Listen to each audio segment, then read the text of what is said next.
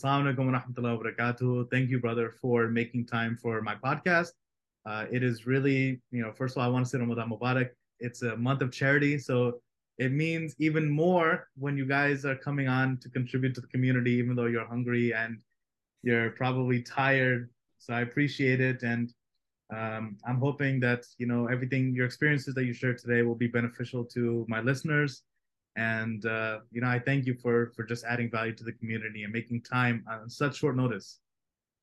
Yeah, definitely, man. I'm glad to be on, and I mean, Ramadan Mubarak to you as well.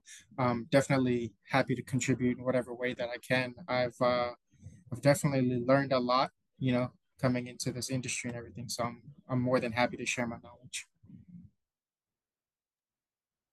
Excellent. That's great. So, without getting too much into your background, because I mean, you and I know each other not just professionally but personally. I know that your background is kind of non-traditional in the sense that you're a data engineer right now and you're working for big, big name companies, but you didn't necessarily start out like I know you started out sort of in healthcare, if that's probably the best way to put it without exposing you. You started kind of in healthcare, you worked in like lab sciences and then made that sort of pivot. So let me ask you something. As someone who started in a different field or different industry, what brought you into tech? So funny enough, I'm working like in this non-technical field where I'm not really doing any programming or anything like that. There was a lot of data and we were analyzing the data. We were doing like statistics and stuff. So there's definitely transferable skills. Um, but what actually all started my love for this was SQL, SQL, dealing with databases and stuff. And so I actually had a friend of mine one day, me and him are like sitting at the masjid, and I actually never knew what he did. He has like a degree in math and stuff, So I was like, you're not a math teacher. You're not like teaching math at like a community college or university. So I was like, what do you do for work? And he's like, I'm a data analyst. And I'm like, you're a data what? He's like, I'm a data analyst. And it's funny, all the while he's explaining to me this, like the description of what a data analyst does, and I'm thinking, man, this is kind of crazy. Like, I didn't know they had a specific job for this because like this entire job is one function of my job, like I do data analysis, but it's just like one requirement of like it's just like one responsibility of what I do. So I didn't know there was an entire field dedicated to it. And then he just happened to have his laptop on him, and he opened it up, showed me how to like pull data from a database and everything. And I don't know why, but instantly like I was hooked. It was crazy to me because I had no technical knowledge. Like I barely knew how computers work. So I was like in shock and awe that like, oh my God, this is how you pull data from a database. This is where data is stored. And like ever since then, I told him like, okay, you have a math degree. I kept thinking like you have to have some kind of computer degree to like be in these fields, right? And so I'm like, okay, That's you what have a everyone thinks. That's yeah. very common. Yeah. Sorry to interrupt, but it's just everyone thinks the same thing. You need a degree to work in the field. So continue. It's just funny you said that. No, no. And specifically, we always think that you need a tech degree specifically to work in the field. But, ever since he showed me that, I would talk to him and I'd be like, okay, so what do I need to do to basically do the same job that you do, like analytics, right? And then, so he showed me some courses. He showed me some courses called Udemy on a website called Udemy. And actually, a friend of mine from college who actually got his master's in subsea engineering, he showed me Udemy, and he actually showed me this stuff as well. And he's a data scientist for Royal Dutch Shell, which I guess is a different version of Shell or something. I'm not sure, Yeah, but yeah, because I think Shell is like an English company or European company. So yeah, the name makes it make sense. Yeah. yeah. And he actually showed me all this stuff when I was still in college, like in my last semester. But for some reason, it just didn't click then. I think that's because at that time he wasn't actually doing the data science job, so he didn't explain it to me in the same way. So I was like, oh man, I know about this site. I had a friend show it to me. And so I get on there, I buy like a course on SQL and Python and stuff, and I just start learning. And then after that, I just start like diving deep, just start looking at like on YouTube, there's this, I think it's a channel called like Crash Course or something, and they have like this entire series on computer science. So I start going through this, and my mind is just blown, right? Because I'm figuring out like, okay, so this is how a computer works, this is how this is how programming languages works, you know. So I'm just like, it's something really new and interesting that I never got to learn about this in high school. We didn't really have many classes on it. Or they did have one class in the high school, but it wasn't taught very well. And it was always known to be like really difficult. So everybody just avoided it, you know.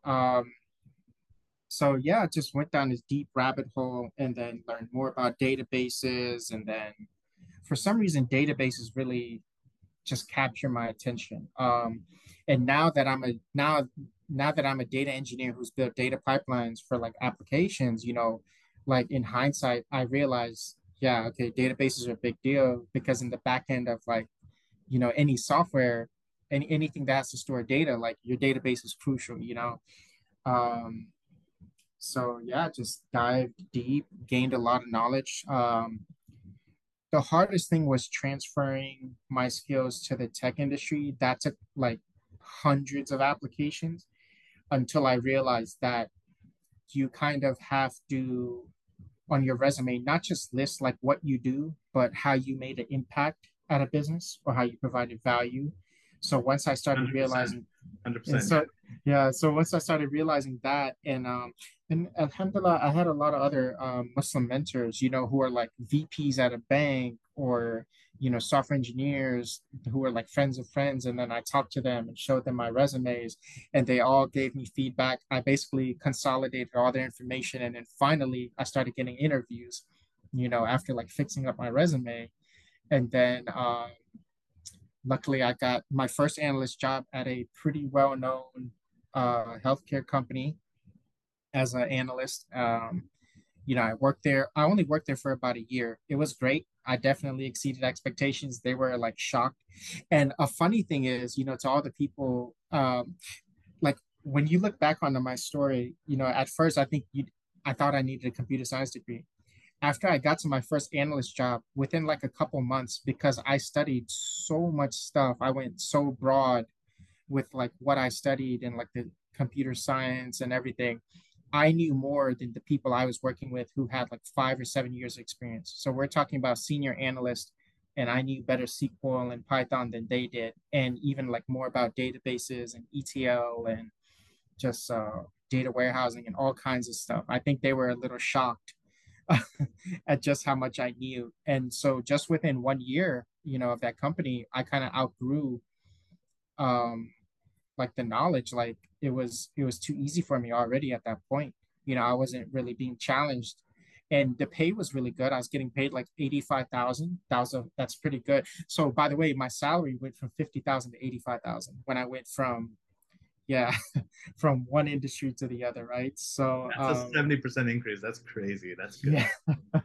And so, you know, I started looking for data engineering jobs, and I would have did an internal transfer there at that company, but working there for 1 year, I kind of understood how their culture was. And unfortunately, you have some companies that, you know, they still want you to have like some kind of technical computer degree before they let you more into like developer positions if you don't already have the experience.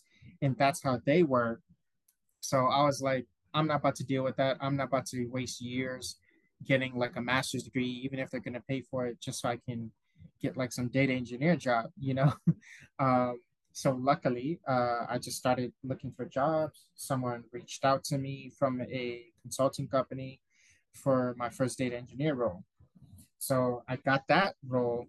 And by the way, this role they told me that, you know, if you get this data engineer role, you'll be working for one of the top 10 companies in the world, not just in America, like by size, they're one of the top 10 companies in the world.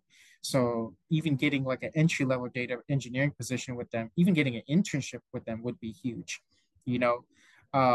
So luckily, I got that job, you know, and the hiring manager, he, he definitely knew that you know most of what I did was just SQL. I didn't have too much Python experience, but you know after we would just talk about my experience, he understood like my depth of knowledge, and he just believed in me. He had that confidence in me, like, what, this guy doesn't have the degree or whatever, but he definitely has knowledge. And it's basically like, I think when me and him talked, he had the understanding that like I eat, sleep, and breathe this stuff.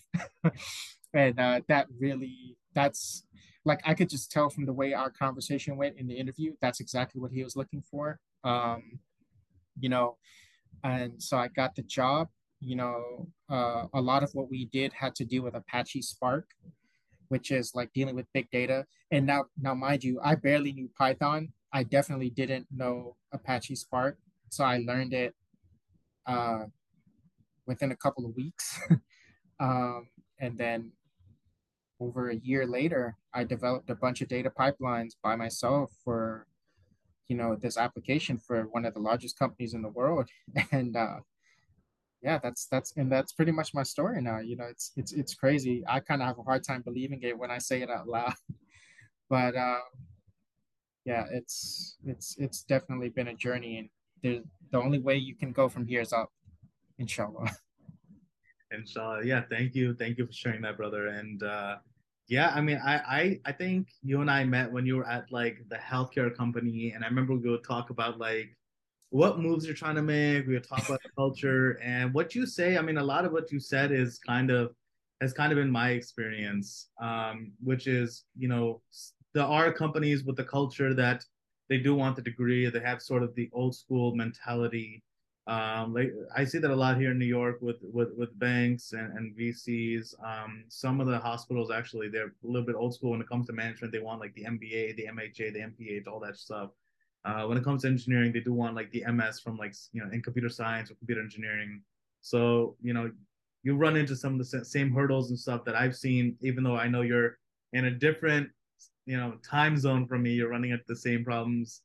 And I like that you have this non-traditional story because a lot of people think they have to get like XYZ certifications or degrees in order to get into tech.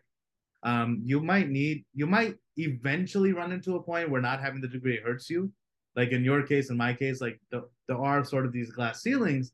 But with that said, all you have to do is just go somewhere else. Then Yep. it's not that you run into these ceilings early on. I think that's the mentality a lot of us have is that, and I think our parents, for better or for worse, they don't really help us because they really feed that like if you want to work in computers, you got to have a degree in computers, right? So Yeah.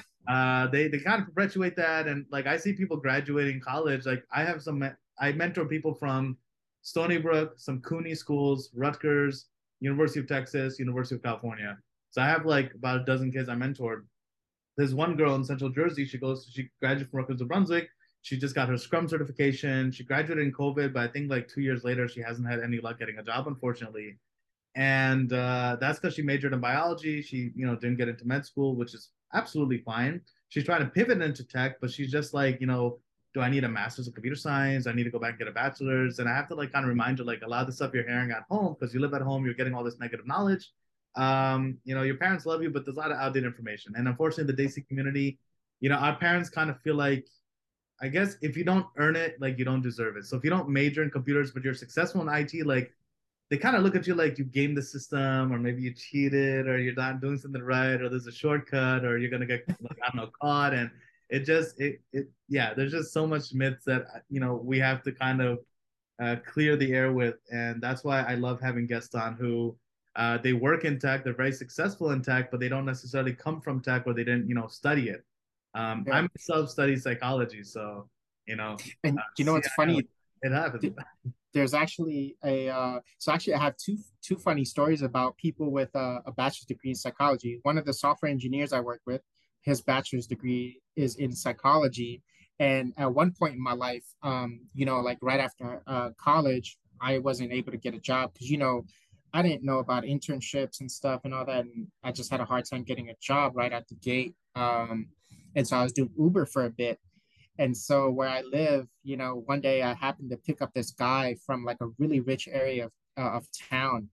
And we're talking about he lives in a multi-million-dollar house. And I pick him up and I pick up all his friends and stuff. And but before that, like while we're on the way to pick up his friends, I'm like, so he asked me what I do, I asked him, and he mentioned he was a software engineer.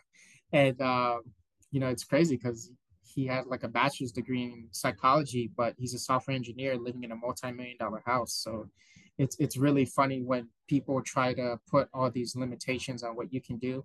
And like you said, like maybe some of those companies in New York or wherever, they'll put like a limit on you just because you don't have the right degree. But I completely agree with what you said. Just go somewhere else and like try to get the same role and succeed there. Because what's funny is when you do that enough and you have like such great experience and you can really show on your resume, like you can really sell yourself on your resume how much value you've provided, no one cares about your degree after that. Because I mean, like look at my example. Every time I go apply somewhere, they might see that, hey, this person doesn't even have a computer science or computer information systems degree, but they worked at one of the 10 largest companies in the world, and they were the only data engineer who built data pipelines. It's like you can't deny that kind of experience, no matter, I don't care if you have a PhD in computer science from MIT, you can't deny that experience just for a degree because they have people with like degrees from the best universities in the world, but they haven't done what I did. So it's a really funny dynamic, and it's just funny how all that works. I love it though. I'll be honest. I know I should be humble, but I like to rub it in people's face sometimes. Hey, look, I've been there. I've done the same, especially because, there are people who they so there are people who studied like entrepreneurship and or business or supply chain. So entrepreneurship and supply chain. I don't know what's wrong with these majors, but I've run into people who did that. Like while I was in college, we both did. We both went to school, and they would be in business school, and they would talk about, I'm going to be worth $1 million. I'm going to have my own venture capital fund. It's going to be called this stuff. And then like years later, I look at them, and they're honestly like I guess under six figures in like the New York City area with like 5, 8, 10 years of experience. And I'm just like, your career trajectory is like really, really bad, like snail space. Like I'm not even trying to make you feel bad by telling you what I'm up to. Like I'm accidentally showing off just because you're a little bit, further behind. But you know what it is? It comes down to is and you said this, value, being able to articulate value. Some people are very bad at articulating value. Some people have really poor resume formats. And the thing is, they just use it for years and years and years. And that's why they don't move up for years and years. Because, like, it doesn't matter what you've done. What matters is what you can explain you've done, articulate that you've done. Like, you can work on $1 billion project for Apple or something, but then if it's not on your resume or it's not clear on your resume, like that, this was your impact, this was your ownership, no one's going to hire you, no one's going to promote you. So being able to convey value, that's the important thing. Yeah. And another thing is like people also have to understand like when you get that chance, right? Especially if you're from a non-traditional background, you definitely like there shouldn't be a misunderstanding. You definitely have to prove yourself a little bit more. I definitely feel that way. Like you can't get complacent. And eventually, even for the people from a technical background or like with a computer science degree, even they get to a point where if they're complacent, it's going to hurt them as well. Like this field is just not one where you can sit on the sidelines if you truly want to be someone who's like still employed in a situation like what the economy is in right now, right? You know, Yeah. not to say that you'll always have a job, but they're like if you're at like a really big company like Amazon that's laying off tens of thousands, right? They definitely have some engineers there that they provide so much value. It could be it could be the day of judgment. They're not going to lay that person off, because they just provide that much value. So if you get complacent and you're not like that, it's definitely going to hurt you in some way, shape, or form. So once you get into the industry, people have to realize like that's not the end of the game. Like this stuff doesn't end until you retire. So yeah. Now, I like what you said there that, it, oh my God, I already forgot what it is. Oh, no, no. So you mentioned being complacent. So I've shared this comment in other podcasts, but I'll share it again just because I'm aware. I look at the analytics. Not everyone listens to every single podcast. People like the guest appearances for some reason. Actually, they like the guest appearances. I don't know what it is. I think it tells me they don't like me. They like other people. If the more popular podcasts are the ones where I'm not really talking, the other person's talking, that tells me they're tired of my voice. But I'm gonna share something my dad told me. So my dad's a cardiologist. He studied medicine like I don't know how many decades ago, but you know, he made a comment to me one time. He said something that kind of stuck with me, and he just mentioned like, you know, Muhammad, like I studied the human body like this many years ago, and it's the same human body. Like we don't have any new limbs or organs. Like nothing new has changed. There's no DLCs. There's no upgrades. Yeah, But with computers, like he's watched how computers have changed. Like he watches me like kind of read books, go to conferences like Google Dev Fest, ServiceNow CreatorCon, and you know Amazon's and Microsoft and all these events. And he watches me. He watches me do them virtually or in person. He watches me travel. He watches me go to these professional meetups, and I'm just trying to learn things. And it's like you said, like being complacent. There's some industries where you might be able to get away with it. Like I know some lawyers who like they studied, you know, specific fields of law, and they're just like, yeah, so, like there are some areas of law where like things rarely change, and then there's other areas where they change a lot. Like it's based on the discipline. yeah, Um, and then yeah, no, but tech is one field though where things are always changing. There's always new tools. Like the ways of doing business don't change so much, but the things in the background do. Like you know, Apple has the same you know laptops and phones they've always had, but it's the things behind the scenes that the consumers don't notice. That on the back end, there's a lot of change that's always happening that we have to catch up with. Like if someone who's non-technical watching this would be like, ah, it's not that hard. Like the iPhone looks the same as it is, it always has, and it goes like, okay, yeah, I mean, physically things look the same, but then behind the scenes they don't. So if people look at websites, they might not realize like, you know, we're using new frameworks and libraries and technologies for front end development. On the consumer side, they might not notice, but on the back end, you have to like constantly learn all these new frameworks. I don't even know what's the latest one. I think like React and Angular are still mentioned a lot. yeah. Uh, React, Angular, a little bit of Vue or Vue, however you say that. Oh, Um, yeah, Express and Vue. I've heard those frameworks and technologies as well. Everything. I feel like I just keep saying everything .js, and I'm just like I cannot even keep up. yeah, and you know what's funny about like what you're mentioning is that forget like new tools and languages and all that. Like just when you're doing software engineering, the amount of stuff they change, like just for the application of the project, that alone is enough change to make someone tired really quickly. Like every time they like change like a feature or change some aspect of the application, um, I don't think unless you're actually writing the code, a lot of people don't realize just how much like code you have to change or how much stuff you have to re-architecture. And then every time you do all that stuff or even make one or one significant change, how much like retesting you have to do. It's so just within like building a piece of software, there's like a crazy amount of change, not even considering like the industry, the tech or IT industry as a whole. Yeah, no, I used to like a lifetime ago. I think this was like when Steve Jobs was like still alive.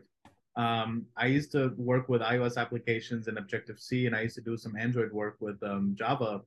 So I used to use like the Android Studio and the I don't know if it was Xcode or if Xcode came out later. But I remember back then, like I think when Swift came out, I think Swift came out in 2008 or nine. Correct me if I'm wrong. Someone else will fact check me. But I remember they went from Objective C to Swift, and I remember like during that change, I was kind of like, you know what, I'm just gonna leave development behind. I was like, I can't get over this hurdle. And I know like there was the Rosetta Stone, and Apple had a lot of resources. Like they actually wanted developers to learn how to go from Objective C to Swift. They wanted this transition to take place.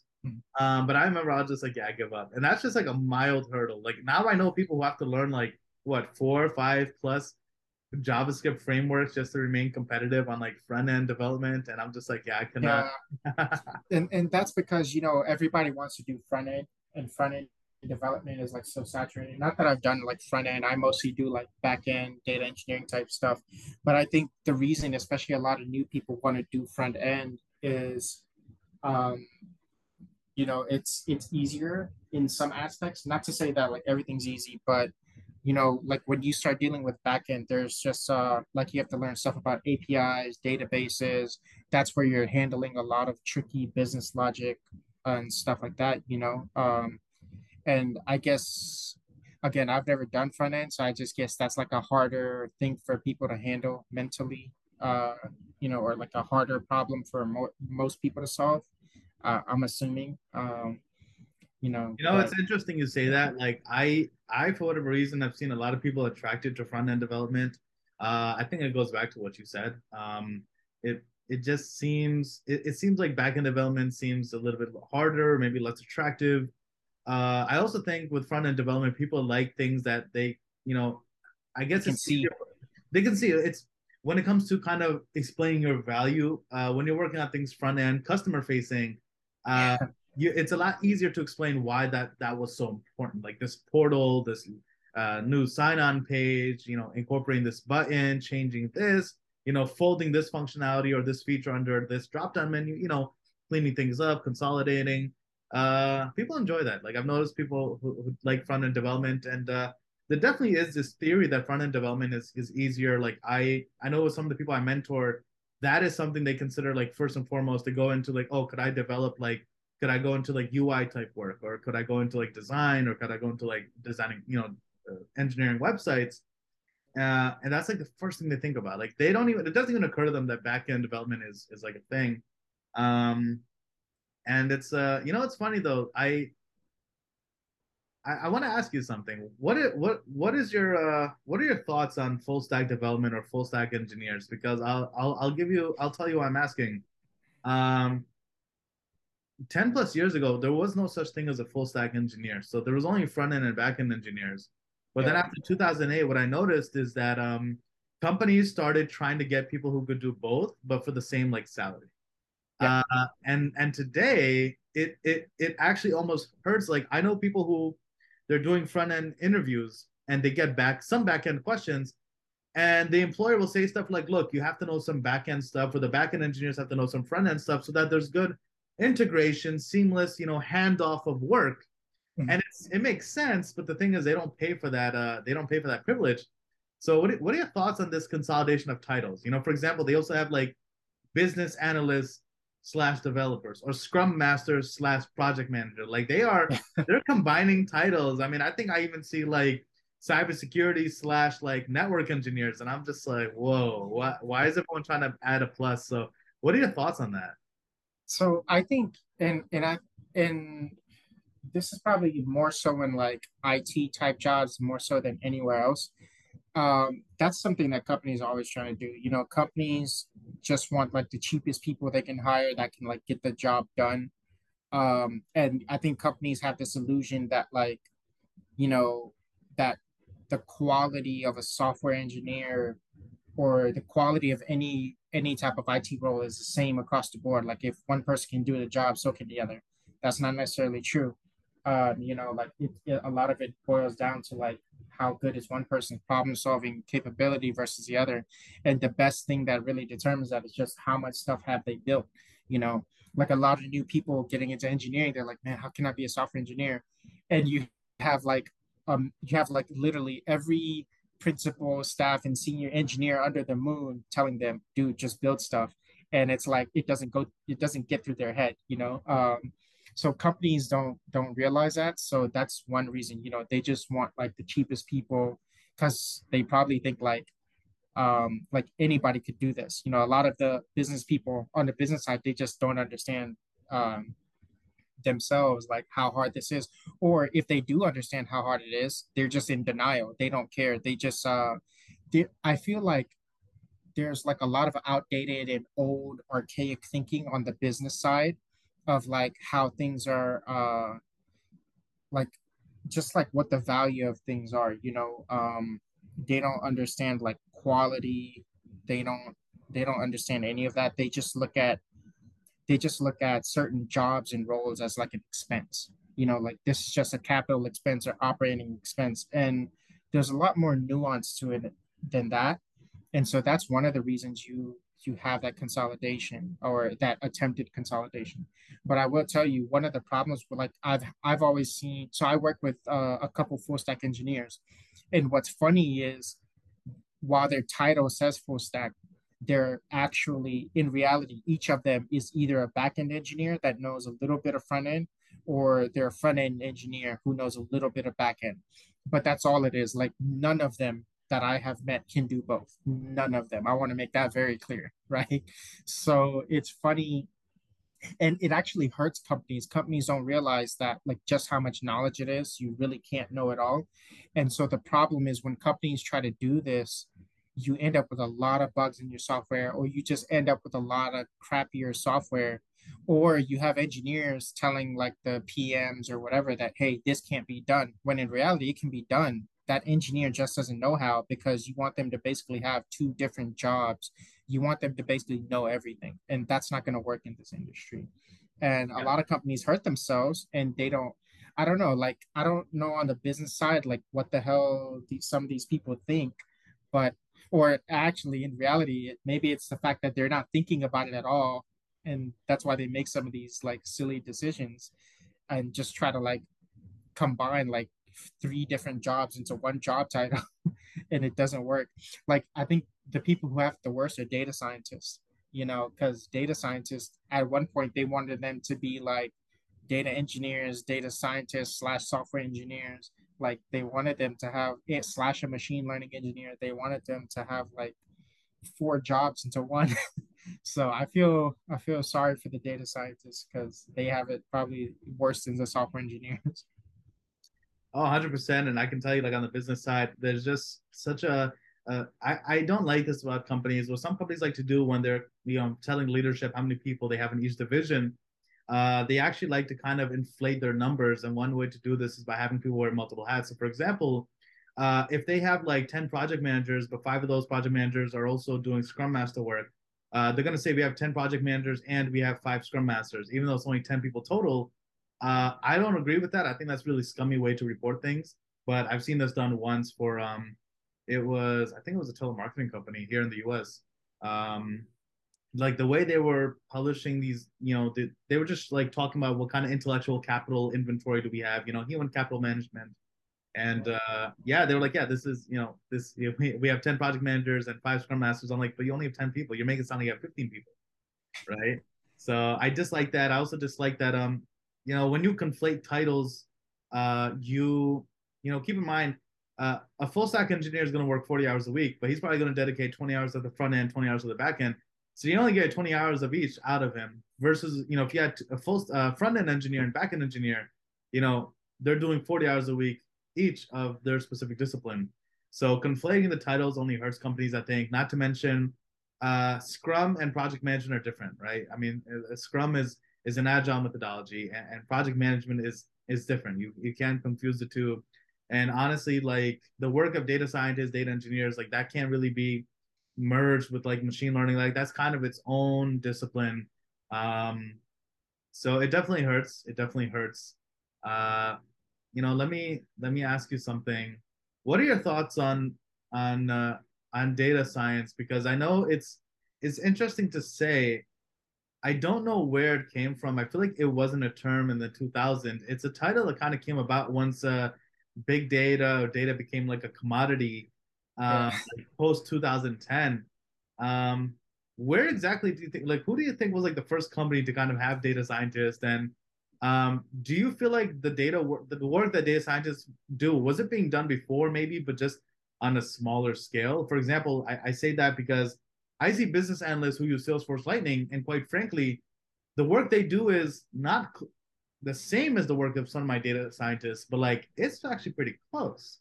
Yeah. Like they're becoming more, I guess, citizen programmers. They're becoming more empowered. So, what are your thoughts on the origin of data science? And do you feel like in the future, I guess people with like less training will be able to do more with the tools that we have today?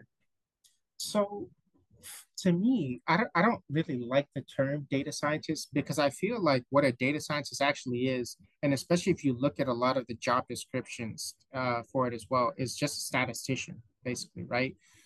Not that like there's anything wrong with it. They should actually call them statisticians. But if you look at a lot of job descriptions for a data scientist, they always want like a master's or like a PhD in statistics or math or something like that. And there's a reason for that, because all of this AI stuff and just machine learning and everything, a lot of it is built off of what? Like statistics, right? And so honestly, I feel like back in the day, maybe companies, I don't know if companies used to hire statisticians or how that works, but I feel like that's just what they were. And then I guess once data became such a big thing, you know, that term data science came out from there. But also one thing I know, and again, I'm no expert. While I do have a statistical background, I'm not an expert on statistics. But it's funny that they talk so much about like big data and this, that, and the other, but a lot of what statisticians do and a lot of the point of statistics is that you can draw conclusions from a certain amount of data that doesn't have to be like the entire population or anything like that. You can make like these inferences and stuff. So even the point of statistics is not necessarily that you need all this data, but I guess like when you have a large amount of data, that's where like the machine learning stuff comes in, and you can start training some of these models and all that stuff that they're talking about. So I feel like somewhere at that point, like you said, when all the big data stuff happened, that's when like the data science, like statisticians got turned into data scientists. Um, and to be honest, I feel like data scientists or were just like analysts at companies, except like, then like when with all this big data stuff, companies went to their analysts and were like, hey, we need you to like step up your game. And then out came like data scientists. That's how I feel like that kind of happened. To be honest, I feel like they should just call them. I feel like both analysts and data scientists and machine learning engineers should just be like various levels of statisticians. You know, like I feel like that would make the most sense. And I feel like a lot of like analytics depends a little bit too much on like visualizations, just answering business questions, and not enough statistics. That's but that I guess that's I don't know, that might be a personal opinion, but I feel like it would work out a little bit better that way. However, that's also more difficult for companies because how many people actually understand statistics very well? The thing about statistics is it's not like algebra where like certain formulas and stuff will give you like a exact answer every time or whatever. With statisticians, things are more so like within like a range or a certain probability. You're not dealing with like exact things, and that's harder for people to like wrap their head around. So um Oh, yeah. that makes sense, like 100%. I inshallah, let's end this call and hop on to the next one. All right, see you then. Inshallah, let's go to the next question. So, let me ask you something. What skills do you think are important? Because I'll tell you, I see some people who I think are not, I don't want to say mathematically, inclined or savvy. I think people put, because you mentioned the importance of being a statistician, and I have to imagine that there is kind of a mindset affiliated or associated with being a successful data engineer.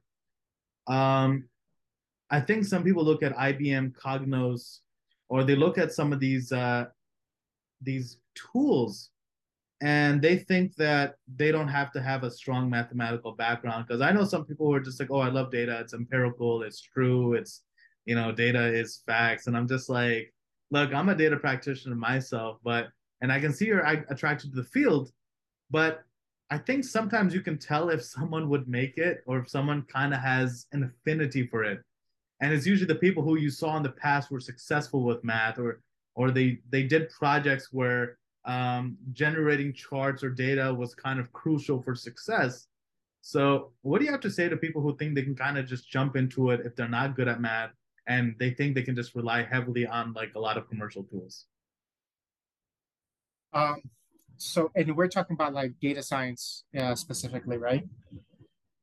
Yeah, yeah, data science specifically. Yeah, So, so like I said, like in the last call, like data science back in the day probably was just more so like businesses that hired like statisticians and stuff to do that work or contracted out statisticians. An interesting thing about the statistics field is like in many statistics master's programs, there's always a class on like how to be a statistics consultant.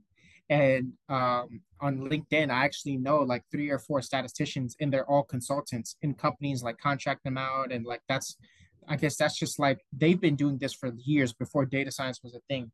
And I mean, they all make a good living. They've been statistician consultants for like the majority of their careers. So, like that's kind of where I feel like a lot of data science started. So when people think that you don't need to understand math or you don't need to have a strong math background, I would disagree. I feel like in some places, like yeah, that'll be okay, but you're gonna hit a ceiling really fast, and it's you're not they're not gonna like that feeling. And here, so let's take a step back and talk about the math part. The reason math is so important, not just in this field, but in life in general, is because at the end of the day, math is problem solving, right? Even if, like, a lot of people might think back to that classical question in high school, why do I have to learn algebra? I'm never going to use it. You may not use algebra, but the methodology of like solving a problem that carries over from whether from your algebra, from your calculus, like just having to force your brain to think in a certain way, that is what carries over from math, and that's why it's so important. And honestly, when you look at IT in general, even if you're like a network engineer, even if you're like a sysadmin or whatever, you're doing problem solving all the time in almost every job I've held that even isn't in this field. They're paying you to solve problems. Businesses have problems, they need smart people who can solve those problems, and that's a big part of your value. So people shouldn't look at math just as like, oh, I don't see them using a lot of math, so I don't need it. You need the math because it builds like a problem solving pathway in your brain, like it builds kind of like a muscle memory but for your brain, right? But also, when it comes to, if we go back to data science, statistics, and all that, you can have all the low code or no code tools and solutions you want.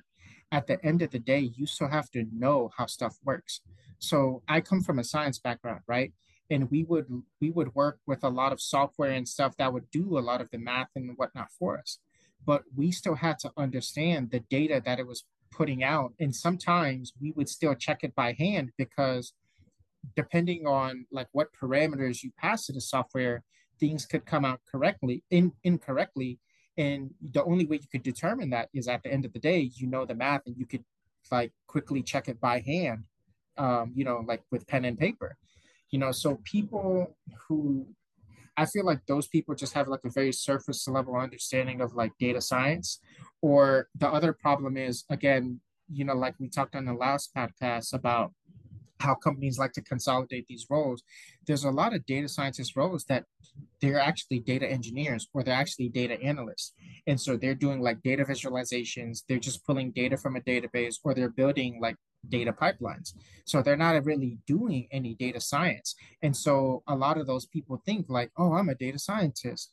No, you're not. You're not actually doing any data science. You're not making any machine learning models or doing any kind of statistics or anything. Just because you have the title doesn't mean you necessarily have that job. For example, I've even seen software engineering jobs where all they're doing is building a data warehouse. Technically, that's not a software engineer, that's a data warehouse engineer. That's if you put a data warehouse engineer and tell them to go build an application, they won't know the first thing to do, you know. So I think that's something that people definitely have to understand. No matter what you deal with, if if currently like a lot of the stuff is abstracted, kind of a software is a good example, like a lot of that stuff is abstracted away, right? We have these high level programming languages, like even C and C++ are technically high level programming languages, you know, but there are some parts of software engineering where you have to understand like assembly language, and you have to understand like the hardware and like internals of how a computer actually works. And if you don't understand that, you're not going to be able to succeed at your role. And data science works the same way, like in data science, if you make some like machine learning model or whatever, how can you trust the output if you don't understand the underlying foundational statistics that brings all of that about? So you have to understand stuff from its foundations, no matter what role you're in.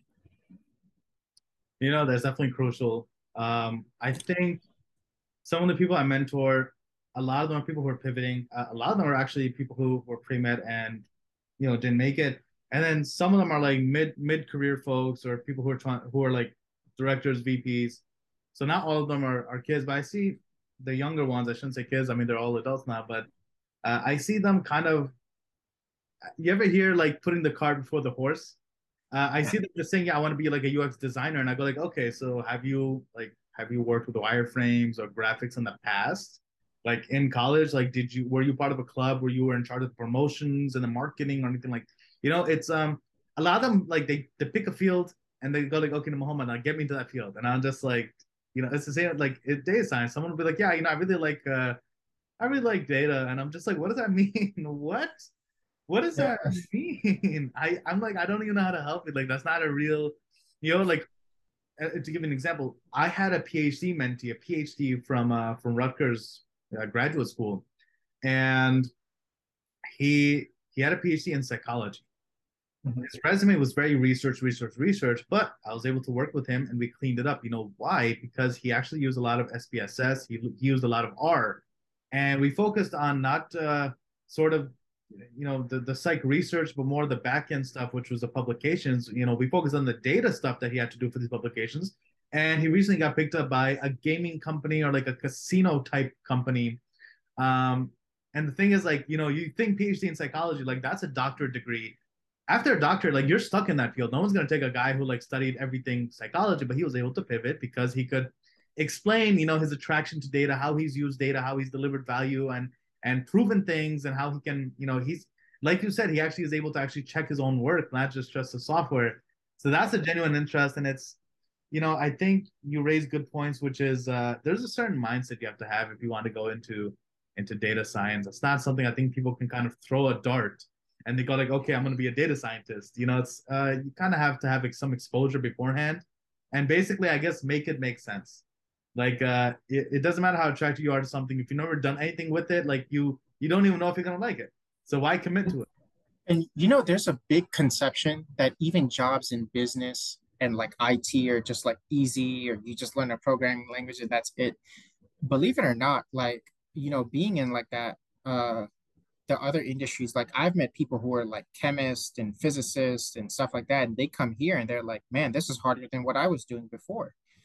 I think there's just that big misconception, maybe because we see business people on TV all the time and they're just like talking and nobody's like really working and they think that's what it is, but that's not reality. In actuality, you know working at a business and making that business succeed is one of the most difficult things you'll ever do.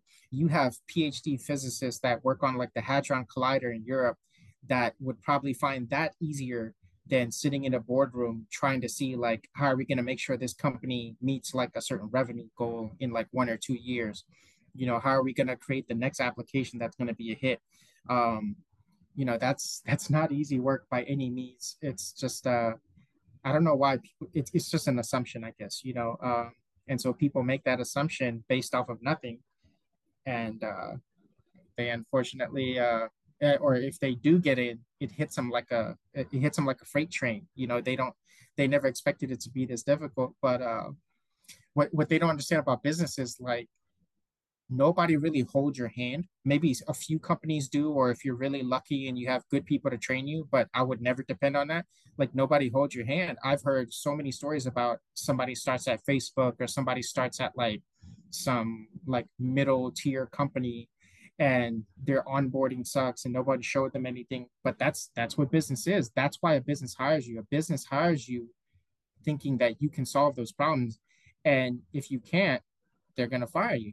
Businesses hire people and basically say, you know what, looking at this person's credentials, they may not say this to you, but in their head, they're basically thinking, like, we think this person can figure it out. And they're either going to be right or they're going to be wrong. So, if you get into this field, it's a lot of stuff you just got to figure out and kind of engineer it to succeed. Oh, 100%. Let me ask you, what does a typical day look like when you're at work? Like from the moment you start to the moment you end, is it a lot of meetings? Is it a lot of independent work? Is it a lot of collaboration? And if you can share, I mean, what tools kind of make up your arsenal in your day to day? So what a day looks like is it's going to be, I wouldn't even say it's company dependent. It can be company dependent because some companies have a culture So well, let me go back. Okay. So every company has a culture, right? But some companies enforce that culture company wide to every team, and some companies don't enforce that culture in and it's more team dependent. Like Amazon is this way. You hear a lot of bad stuff about Amazon, but if you talk to anyone who's worked there, they everyone will tell you it's very team dependent. It depends. Like, so Amazon has like this overall culture, then they have a subculture within like each team, and what your day looks like and whether or not you're even going to succeed or like that job is very dependent on the team you're in. So at least for me, um, as a data engineer, thank God, I don't have too many meetings because our company is smart enough not to follow Agile. And again, they're one of the 10 largest companies in the world, and they don't really follow Agile in the traditional sense. We have like a sprint planning, and that's about it. We have a sprint planning, and once in a while a sprint refinement, only if we really need it. But otherwise than that, we have a stand up every other day. So that's the meetings I have, and we work off of like 2 week sprints, and so most of the time, I'm just focused on like just coding and getting my work done. That's one thing I will say about this company is great is most of the time I'm writing code. Um, the other half of the time, I'm working with like the product managers, project managers, making sure that the requirements, like I understand the requirements, because it's based off of the requirements that I write the code. And they change stuff a lot. So um, there are ad hoc meetings, or like I'll just message them a lot through like Teams or Slack and ask them like a lot of detailed questions until I feel like I have what I need to write the code and give them what they want and make the application do what they want it to do. So that's pretty much what every day looks like for me. Some days it's just less meetings, some days it's more.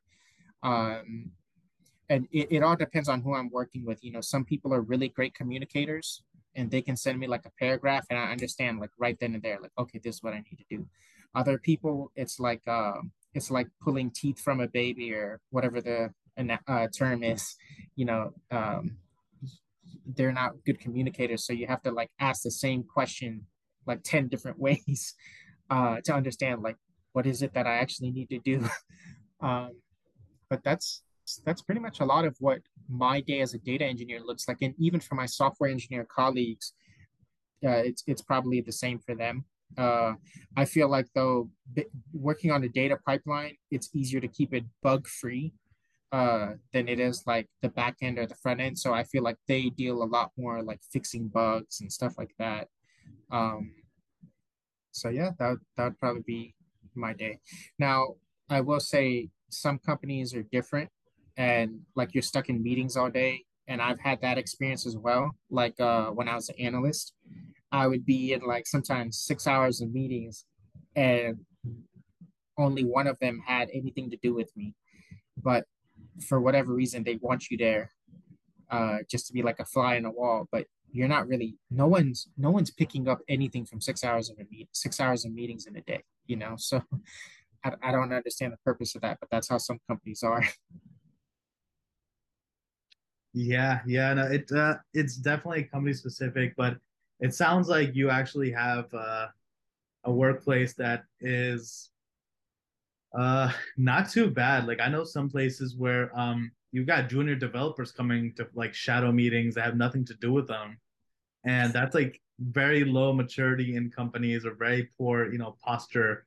And then there are some companies that are on the other end of the spectrum where, like, for example, I know a CIO at a manufacturing company where I was actually their interim CIO for a while, and then he came and took over, and he's been there for about like 6 months or something.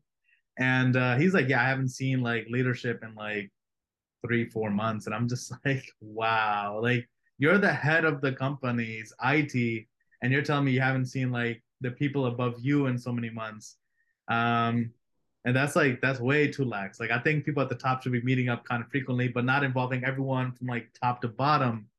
So it sounds like you're in a place where there's a right amount of meetings. Does that make sense? Like I think it's not too bad.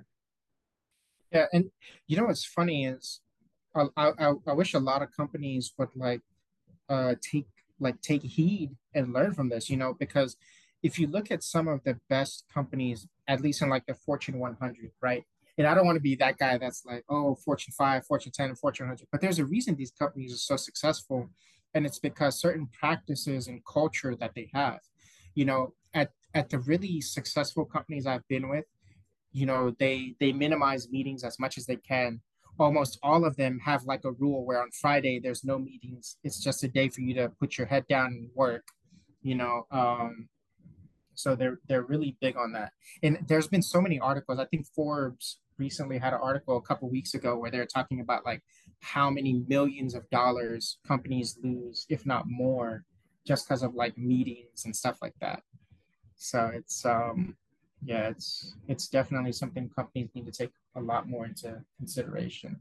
Um, a lot of those meetings can be emails. A lot of them can be emails, but for whatever reason they aren't.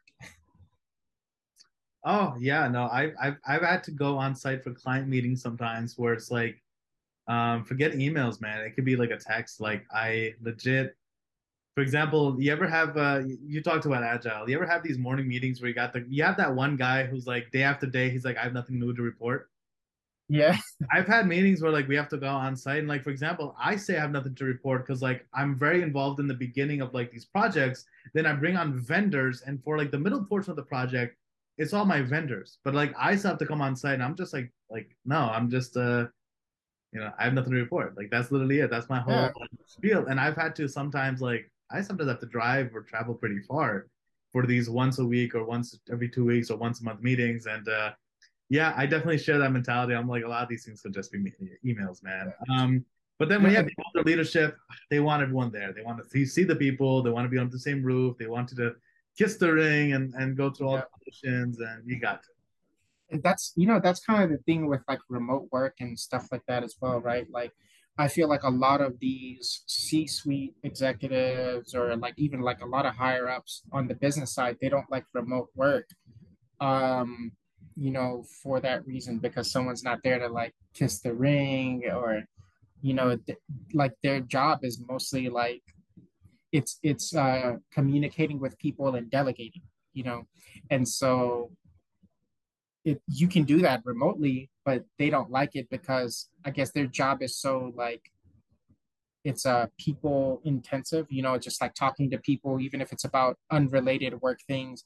Like that's so ingrained in the roles of their jobs that, that's probably why you have a lot of this return to office stuff and whatnot.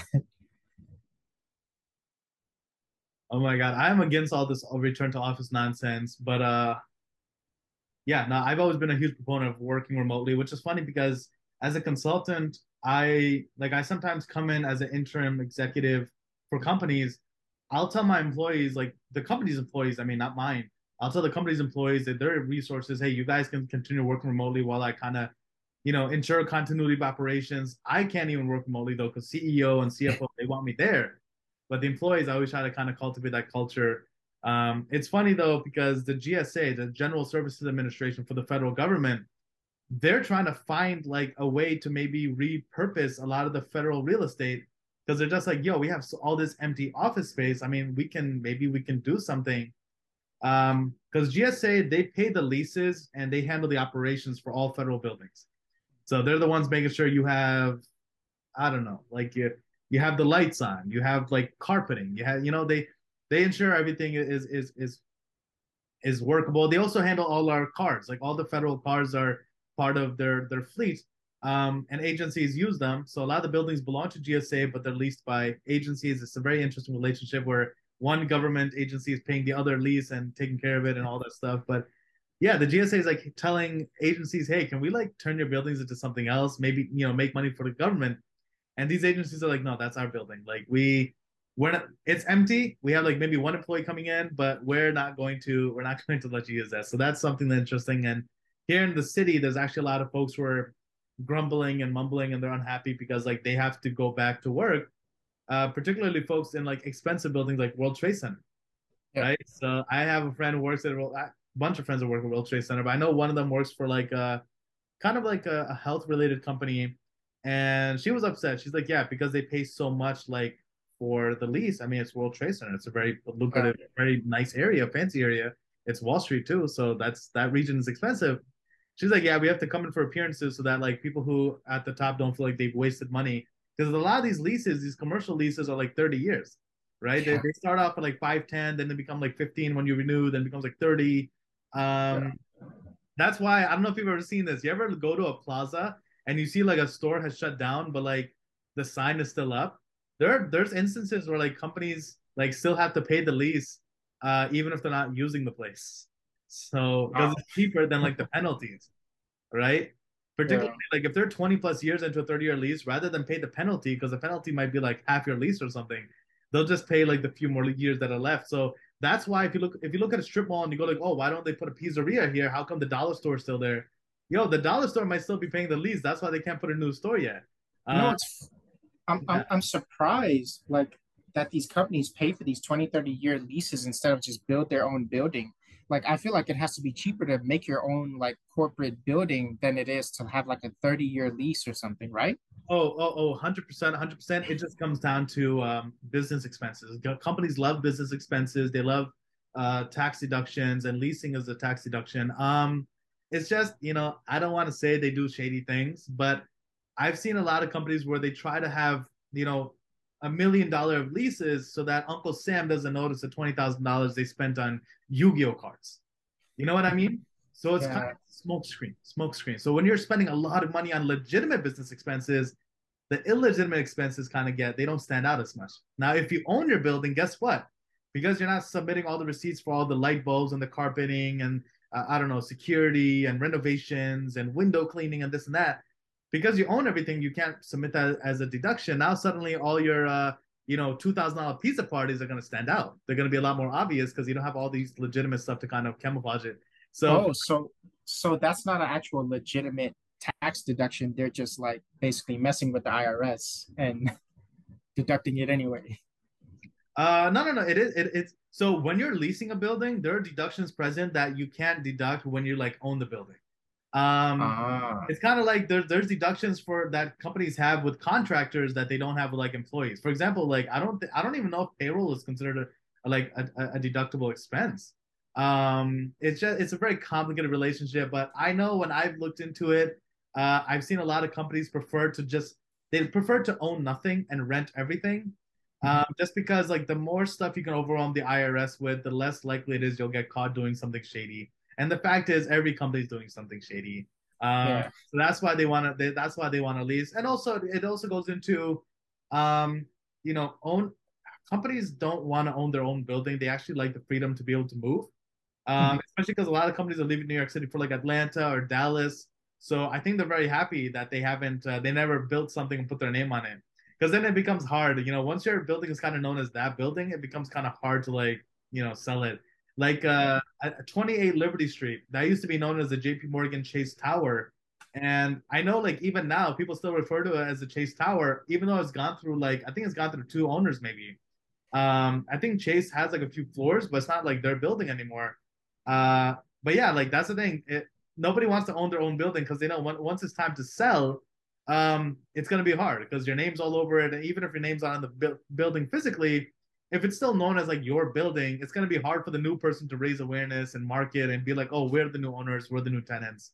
So, but yeah, it also goes. It really is just corporate greed and just funny tax business. I know a lot of people deny it and say, "Oh no, this is legitimate," but no, I've been on the other side of the room and I've heard some pretty haunting things when it comes to like all these different strategies and having a holding company in this island and having a umbrella or some other corporation there and having a subsidy here and having everyone bill each other so that we still report a loss. And I'm just like, wow.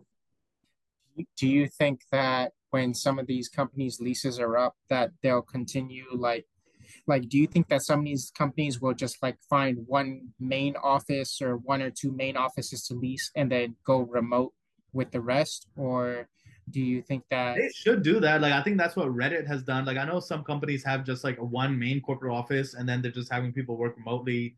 But honestly, at the end of the day, it just comes down to control. A lot of companies they hate remote culture. And no matter like it doesn't matter how much sense it makes to have people work remotely, Mhm. they're just going to enjoy the control they have over their employees' lives. Like keep in mind, It's that old archaic mindset that yeah, that yeah, that's what it is. they manage by fear. That's why they They don't know how manage to that manage fear. properly. And honestly, like think about it, having you commute to an office like that prevents you from having any energy because interviewing takes energy. And if they can take away all your energy just so you can do your job, they're going to prevent you from leaving. And that's just they're exercising control over you, right? They're But controlling your life. that still doesn't work because people still leave like all the time, So it's Oh, like, not older folks. Older folks have a harder time. Think about it. Like people who have been commuting to the city for 2 hours from Middletown, New York, or something. Those folks are ah, tired. Like because it also takes time for them to learn like new skills.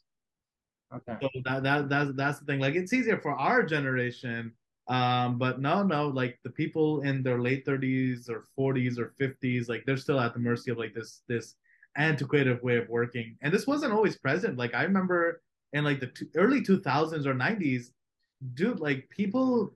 First of all, there was not nearly as much traffic because not like parents weren't buying their teenager who was 18 a freaking Jeep. Like Yeah. most of the cars on the road, like I remember, most of the cars on the road were like people carpooling. Like there wasn't as much in like just one driver. The bridge was never full. At GWB, it was never this overwhelmed, right? Yeah. So I remember like commuting to the city, commuting to your job actually wasn't a chore. It was actually something very like going to Manhattan was like 30, 40, 50 minute drive. It wasn't like a multi-hour affair. And during weekdays, like dads would go walking around the neighborhood with their kids because they had so much energy and time. But work has become a lot more stressful. Companies have become a lot more greedy, a lot more unchecked. Commuting time has, that's the thing is, commuting has become so difficult. Public transits are underserved, under-resourced, overwhelmed. Um, every a-hole with a car is on the road now. So, Yeah. like, I hate driving in traffic, and I look around me, and every car has one person. I'm just like, dude, like at least let there be like a spouse or a dog or And some other thing. Like, why are we all biking? We should all just be biking if it's just one person. Why? and what's funny is some companies, I think Forbes had an article on this as well. I think it was Forbes, where like they're trying to make their offices look like a home. And it's like, dude, that's not the point. People don't want to go to an office that looks like a home. People want to work remotely because they save time, like Yeah, commuting, And so to the majority of people, like you're gonna be more productive. Like if you're actually like if you have employees that deliver good quality work before, they're only going to get better like working from home because now they have more time, they're more well rested, they have less stress because they're not worried about like child care as much, or they actually get to see their kids. Like that alone, like what that does for like their mental health. I think companies are very I don't know if tone deaf is the right term, but yeah, they definitely don't understand like why people like working remotely. A lot of it is because you don't have to waste time commuting. You can actually spend time with your loved ones. You're more productive. Like when I was in the office, the amount of times I would get interrupted is like, oh man, I if I had $1 for every time I would just get interrupted while trying to work, I'd be rich. I could retire right now. Uh, but yeah, um, I no, don't know. I hope in the future, like I feel like now that the economy is bad, a lot of companies are doing return to office, but some companies and some actually pretty big companies are like, no, we're not doing return to office. We're going to stay remote. I know some pretty large Fortune 100 companies that are actually selling some of their offices. Yelp is actually a good example. Yelp, I think they sold like their main offices and they just have like one main office and everything else is remote work, and they save more money. They have happier employees. And one thing is companies are always trying to like retain their employees, right? Because it's expensive to hire new people. Well, one of the things that keeps them is remote work, because especially in a climate where like there's not too many remote jobs, the people who have them are not going to leave that company anytime soon, or only when they really have to. Um, but yeah, I know. Do you think like after the economy gets better, some companies are gonna like go back to being remote and stuff like that? Or what do you think like the future of 100% remote work is? Yeah, so I'll tell you this. I'm seeing a lot of companies that are shooting themselves in the foot by forcing people to come back. So, for example, and this goes back to Uncle Sam and the federal government agencies have they have stopped remote work. I have a friend at some I know some friends of the DoD at various agencies, whether it's like the accounting service, DFAS, I forget this name, or DCMA. They've gone from going to the office like once a week or something to like 4 days a week. um, yeah, so the government is a great example where they've struggled historically to get good technical talent, and now they're driving away that same talent by making people come back because COVID's over. A lot of companies are also forcing people to come back here in New York, and yeah, there's high attrition. They're saying that they're going back, and next thing you know, I see people with the green frame on LinkedIn. They go like, "Hey, we have to go back." So I'm open to work. I'm looking for new opportunities. So I think it's gonna be polarizing. Where basically it's sink or swim. Some companies are gonna wise up. They're gonna float and they're gonna do well, like Yelp and Reddit and all these other good tech companies. And I think some companies are gonna learn too late that they need talent. They need to cater to the employees. Um, and unfortunately, they're going to be too slow to learn. So to give you an example, J.P. Morgan Chase, it's a decent bank, I guess, but I've interviewed there and I've seen the technical talent they have, and quite frankly, I had an interview there a few years ago, and I was actually almost turned off because like the way they were communicating or talking, like I could tell these are not the best of the best, and these are people who are like high up in management, and it just looks like they can't attract folks. Not to mention the salary was actually fairly low for like the director level jobs. So when you have these old integrated companies, they're just getting the old school folks. They're not getting people who know new practices, methodologies, the hot skills. Uh, I think they're gonna fail. I think a lot of these older companies are gonna fail. I think the younger companies are gonna be left in the ashes because they don't learn until it's too late. Like they don't do a Yeah. phased approach. They just tell everyone we're all going back to the office in 30 days. They don't go like, hey, like let's do a pilot program. How about 100 people volunteer to come back to the office? Let's see how it feels. Let's see how it looks. Let's see what happens with productivity. If Yeah. they ask for volunteers, I'm telling you, some people would volunteer. Look at the data. Look at the output. Look at is the output going up? If so, maybe people should come back to the office. But honestly, it should be a volunteer basis. And if output is staying the same, and that's the thing that I hate, when the output is the same and the officer at home, they go like, okay, make people come to the office. No, that actually tells you they should stay at home, right? Like that, take Yeah. away that And thinking. So my biggest issue with companies today is that they live so much in the past. And I understand like organizational change is hard, but it's not as hard as some people claim, and it's definitely not as hard as some companies and executives make it out to be. We have like this 40-hour work week, and they're still very focused on like time in office or like time in your seat. Like a lot of the work I do, to be honest, I can do it in 2 hours or 3 hours or 4 hours sometimes. Rarely do I ever need all 8 hours of the day, right? What really stretches out that time is more so like me just waiting on other people. Now, that doesn't have anything to do with remote work. Even when I was in the office, I still had to wait on people or like any dependencies before I could do my stuff, right? But me actually like doing my work, it only took a small fraction of the time. And I feel like one big issue is companies are still too focused on like how many hours you work instead of like are you actually meeting the goals and providing value. Because I don't care if I have an engineer who works 1 hour a day but he's meeting and exceeding all goals. I mean, hell, that's exactly what you should want, right? Companies should want the most efficient people that they could possibly hire. I think Bill Gates was quoted saying one time that like I look for the laziest people because they're going to find the shortcuts. They're going to find like the quickest and most efficient way to do something. And in turn, that saves the company money, that opens up time to do like more valuable work, you know? And companies don't ever look at it that way, though. They look at it as like, nope, you have to be here. 8 hours a day, 5 days a week. And you have a lot of companies that do that, but their people still aren't meeting the goals. The company's still not succeeding.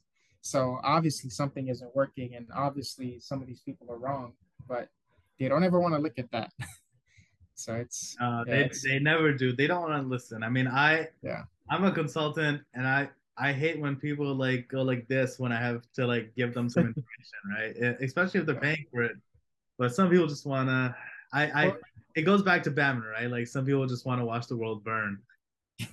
well, not even that. Like I think, especially since like I've worked in consulting as well, and one thing I realize is, um, like people love consultants who tell them what they want to hear.